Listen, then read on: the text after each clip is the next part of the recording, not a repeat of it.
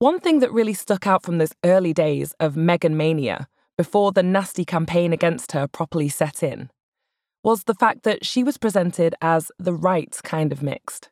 In fact, the only kind of mixed. As every publication wrote articles and produced programs about being mixed, specifically tied to Meghan, she became synonymous with the mixed experience.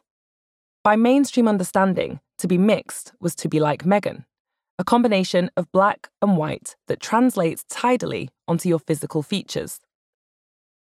As I also fit this blueprint of widely accepted mixedness, I had never had to think about it before.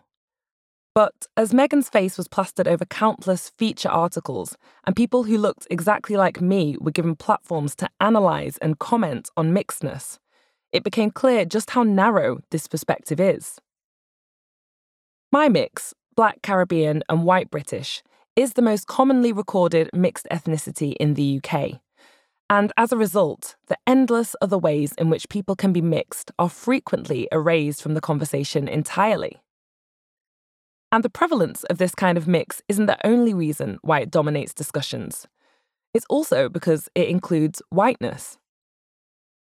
Underpinning most discussions about mixedness is the assumption that whiteness features somewhere in the equation. Whiteness is the baseline, the default, and anything that comes on top of that is an interesting, exotic talking point. If you're mixed with two non-white ethnicities, society loses interest.